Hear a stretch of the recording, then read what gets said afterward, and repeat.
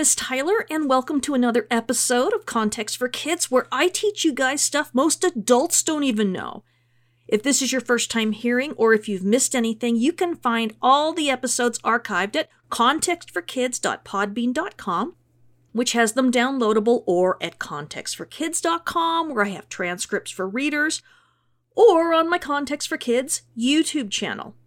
Parents, all scripture this week comes from the MTV, the Miss Tyler version, which is the Christian Standard Bible, modified a bit to make it easier for kids to understand the content and the context. Okay, so we're finally starting chapter 14 of Genesis. And this is sure one oddball chapter because it starts with 9 kings whom we have never heard of before, and 8 of them we will never hear from again.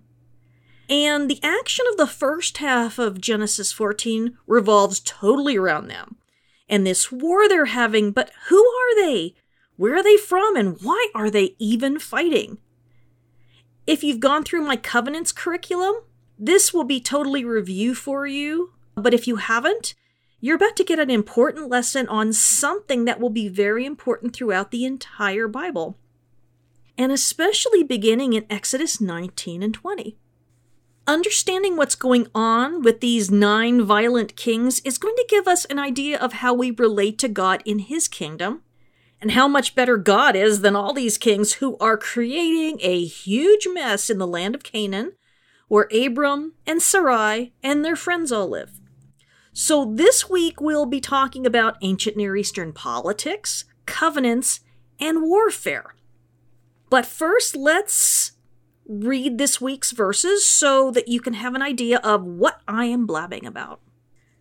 In those days, when Abram was living near Hebron and Lot had moved to Sodom, King Amraphel of Shinar, King Arioch of Elasar, King Chedorlaomer of Elam, and King Tidal of Goyim went to war against King Bera of Sodom, King Bersha of Gomorrah, King Shinab of Admah, and King Shemeber of Zeboim, as well as the king of Bela, which is now known as Zor.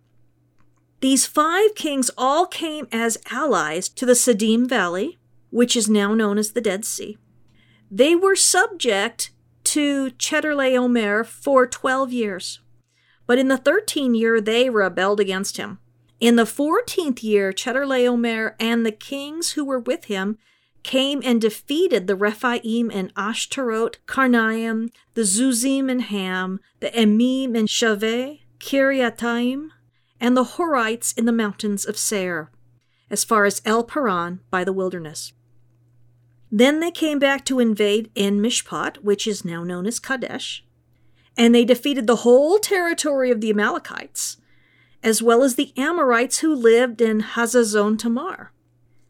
Then the king of Sodom, the king of Gomorrah, the king of Admah, the king of Zeboim, and the king of Bela, also known as Zor, went out and lined up for battle in the Siddim Valley against King Chedorlaomer of Elam, King Tidal of Goyim, King Amraphel of Shinar, and King Arioch of Elasar.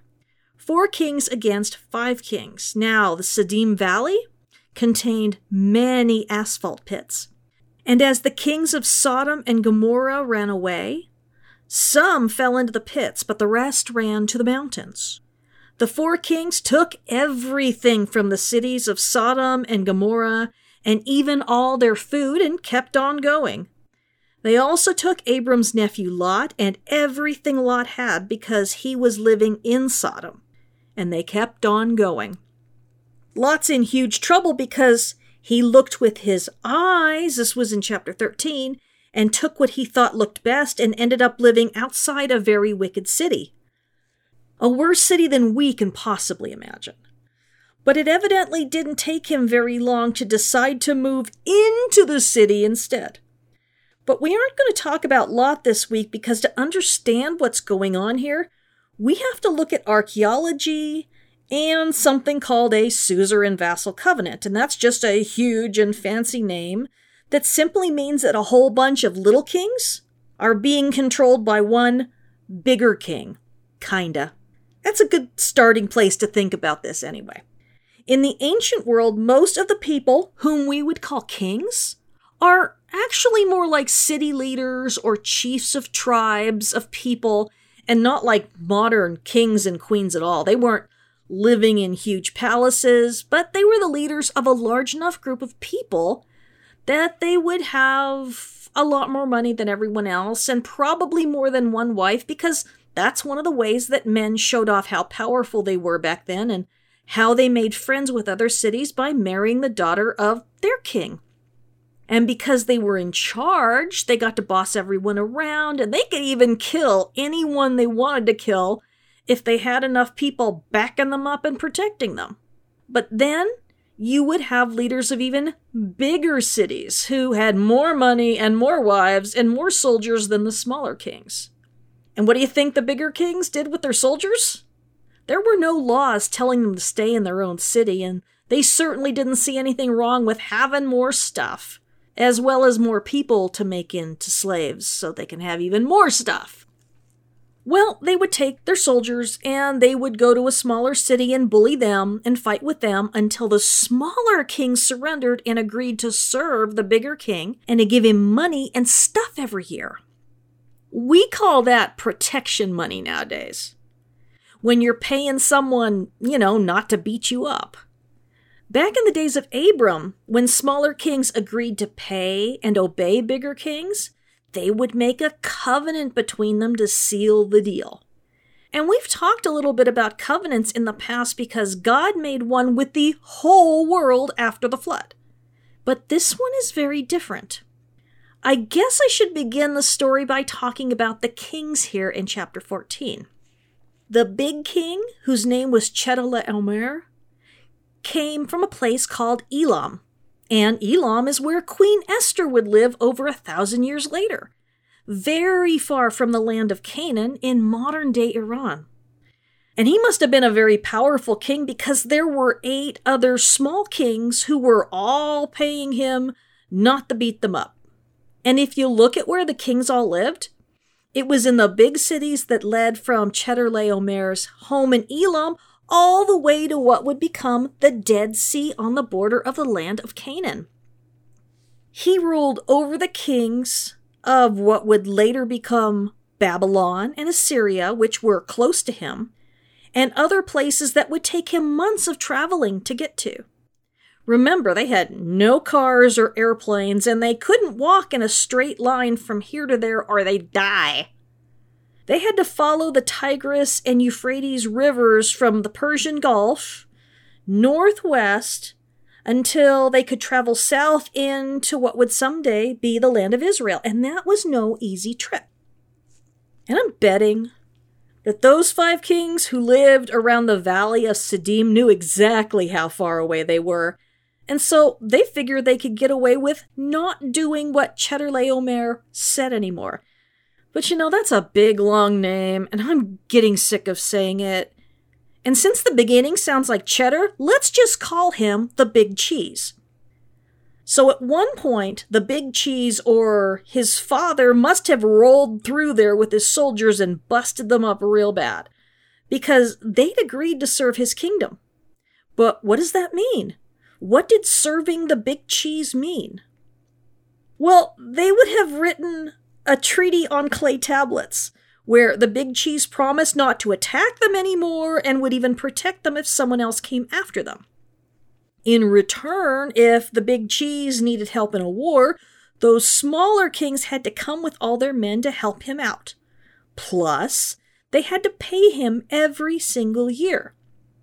What a city would pay to the Big Cheese all depended on what they had to give.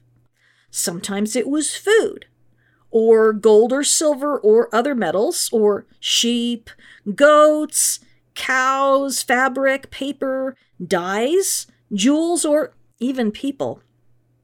But what the 5 kings of the Siddim Valley had to pay with was very valuable. Their cities were involved in asphalt mining.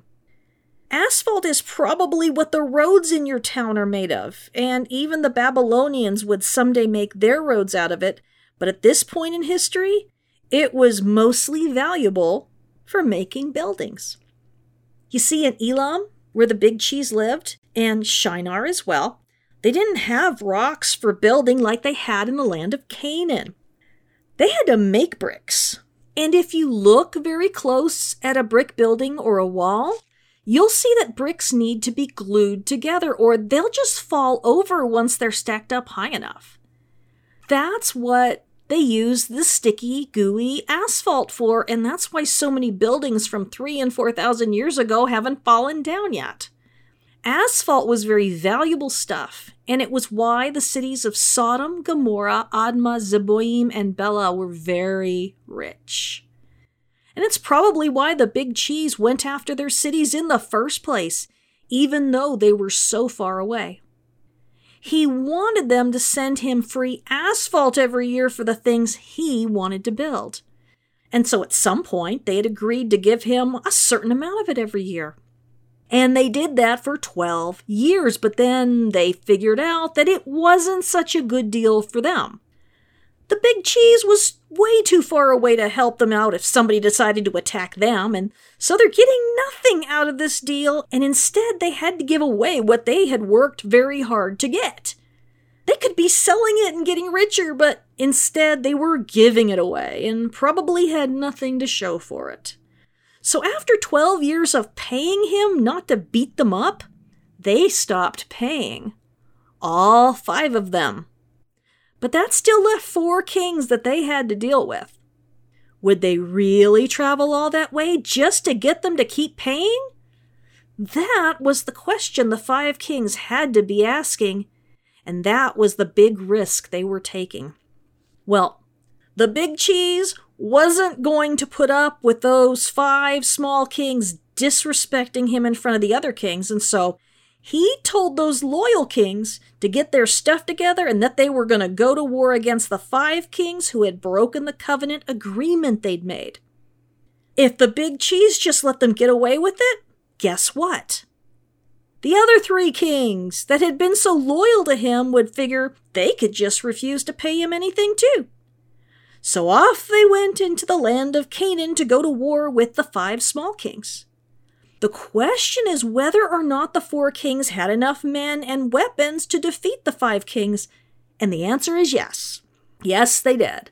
People had been living in Elam and Shinar for a whole lot longer than people had been living in Canaan. The cities were bigger, there was more food, they had better technology, meaning better weapons and buildings and farming equipment and ways to travel and all that stuff. In fact, the armies of the 4 kings were so strong that not only would they end up winning and taking everything from the 5 cities, including all the people in them, but they also fought against everyone along the way there and won against them as well. I mean, even the people described as giants in the other books of the Bible. These were tough dudes, and they wanted everyone to know not to mess with the big cheese and his buddies. After all, a covenant is a covenant, and when you agree to serve and obey and help someone forever, you're supposed to do that. Except with kings and countries and cities, it never works that way forever. At some point, someone's going to decide that they are sick and tired of doing it, and they will break the covenant. Sometimes it works out okay, and sometimes it doesn't. This time, it doesn't. They're going to get the snot beaten out of them. But what would this covenant have looked like 14 years earlier? Well, the big cheese would have brought his armies over to where he knew that valuable asphalt was, and they would be given a choice. Either agree to pay and serve, or be wiped off the face of the earth and, you're going to take your asphalt anyway. Now, the king of the city would also be given a choice. If you pay and serve the big cheese forever, you can keep being the king. And you can even become the king's friend, and he'll help you if you're ever in trouble. Or the big cheese will find someone else to be king instead and kill you. And that would have happened to all 5 cities in the Siddim Valley who were mining asphalt. Although some of them probably surrendered right away. When they agreed to be little kings serving the big cheese, they would have had a ceremony that would have involved killing a bull or a sheep or a goat, and they would have shared a meal together, and they would have made 2 special clay tablets with the agreement on it. The big cheese would keep one, and the little kings would keep the other ones. And they would store each tablet in the temple of their city god, who was, supposed to punish them if they went back on their agreement. So when the 5 kings got together and said, look, we are so totally sick of paying the big cheese all his money every single year. If we stop paying, then we could get bigger armies. And if we all join together, he won't be able to beat us this time. And they probably went into their city temples and got the tablets and broke them, and then they probably had a big party to celebrate. Paid for by big asphalt. And they got away with it for a whole year, because it probably took the big cheese a long time to figure out that they weren't paying, and that trip couldn't just be made any time of year. It was dangerous to make such a long trip in the winter when there was heavy rain and flooding. So they would have set out in the spring when it was dry, and it took them months to get there. But they didn't attack all those cities right away. They made trouble in a lot of other places first. But why did they do that if they were only angry at the 5 kings? First of all, armies need food, and it wasn't like they could bring a ton of it with them. So they would attack on the way there and on the way back to feed their armies, and also just to take any good stuff they found as well. Soldiers didn't get paid very much, but in most armies they were allowed to keep a lot of what they took during a fight.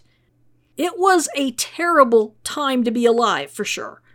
It's hard for us to understand how so much of the world has changed because of what Jesus did for us. Before God spoke to Moses at Mount Sinai, there were really no or almost no rules for war at all. God told the Israelites that there were many things that they just were not allowed to do if they went to war, even though the people around them all did those things.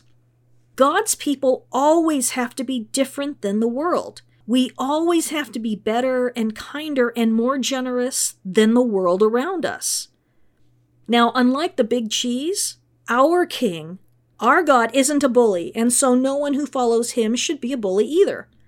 In fact, one of the things that God says he hates all through the Bible is when the big and powerful, like the big cheese and the kings who are with him, pick on the weak and vulnerable, like the people they attacked on their way to fight the 5 little kings. And we know from Genesis 13 that the 5 kings were wicked too, and so were their cities. That's why it was bad for Lot to live there. In fact, the Bible gave the 5 kings funny, made-up names to tell us how awful they were. And that might surprise you, but all through the Bible there are funny, made-up names for certain people, while most others have real names. For example, the names of the 4 kings are all real, and we can find names just like them in cuneiform tablets. But other names? How can I describe this? Have you ever seen Snow White and the 7 Dwarves, where the dwarves all have funny names that suit their personality? Sneezy's always sneezing, Grumpy's always grumpy, and Bashful is very shy. Now, those obviously aren't the names their mothers would have given them, and especially Dopey because that's just rude. Those are more like nicknames. Well, the 5 kings have names like that too. King Bera's name means evil, and King Bersha's name means wicked.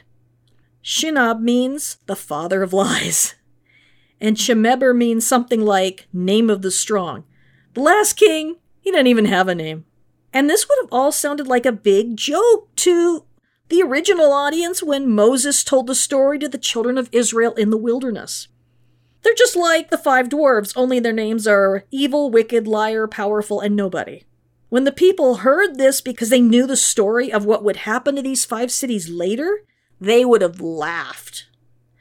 These cities were so terrible and so dangerous that God would destroy them to keep them from hurting the people around them. They did cruel and shameful things to the strangers who would visit that I don't even want to talk about. Sometimes in the Bible, when God doesn't even want them to be remembered, we will never know their real names. We'll just get a fake name that describes them. Right now, God is telling us that these kings can't be trusted, and that although they may be powerful compared to the rest of the land of Canaan and all the people that they hurt, there is always a bigger bully. So we will never know their names, but their names aren't important. When Moses told them the story, what he did instead was tell us everything we needed to know about them with their nicknames. During their lives, people were scared and terrorized by them, but as Qui-Gon Jinn said, there's always a bigger fish. And that's an important thing to know because it's still true now and always will be. In this world, there will always be bullies and criminals and liars and all those sorts of things. But they aren't the biggest people on the block. God is always bigger and he is not blind. He sees everything. And although he allows people to do what they choose, no one is ever really getting away with anything, even when it seems like they're winning. And people ask all the time, and even in the Bible, why God allows people to be so evil. And it's a hard thing to deal with. If he is so good, then why is there so much bad in the world? Grown-ups have been arguing and debating and complaining about that for years. They call that question of how the world can be full of bad things if God is good, theodicy. Why does God allow people like Hitler or members of the Ku Klux Klan or con artists and bullies to hurt people? Why does he allow them to even be born? I mean, that seems like what I would do if I was God, but then if I was God, I might just start killing anyone who doesn't use their turn signals on the freeway or who tells a particularly appalling dad joke. And you know what I'm talking about with those terrible dad jokes. And the thing is that God does love us. He doesn't want us to hurt each other. And he cares very deeply and especially for the people who are being hurt. He sees it and he doesn't like it one bit. Sometimes he steps in and puts a stop to it in ways that seem like a coincidence. But he doesn't control people. He isn't causing people to behave badly or to hurt us. But without being able to choose to do right instead of doing wrong, none of us would really be alive. Choosing good means nothing if we can't choose to do bad. I don't want to be a robot just watching my life from inside my brain and unable to choose what I do. And neither would you. That would be a terrible way to live. And because God doesn't control the people who act in evil ways, we can trust him not to trick us, use us, and control us. If you choose to do something wonderful, it's because you made the right choice. And you chose to be like Jesus. When we choose to do bad things when we can do something good instead, we are being more like Satan. That's why Jesus told his disciples to follow him, so they could show the world what he's like once he was gone. And we all have that choice, because God loves us too much to force us to do anything. We can choose to be like Jesus, and even when it's hard, or we can choose to be like Satan. Who we act more like shows the world what we really believe and who our king really is. The kings in the cities of Sodom, Gomorrah, Admah, Zeboim, and Bela were very evil. And the people in those cities acted just like their kings, which is why God told his people to make sure their leaders were good people. When visitors came, the citizens of those 5 cities ganged up and did horrible things to hurt them and shame them. So it's no surprise that they went back on their agreement with the big cheese. They were evil, violent liars, and very dangerous. And it's very shocking with all we know about them now, and we'll find out later in chapters 18 and 19 that Lot felt it was okay to live there and raise his family in a place like that. He was probably able to do good business selling animals and milk and cheese to them, and so maybe they treated him well because they needed him. But Lot wasn't blind. He knew what was going on, and he stayed there anyway. I love you. I'm praying for you. And I want you to think about what happens when we hang around people who may be nice to us, but are terrible to others, and how we think God feels about that.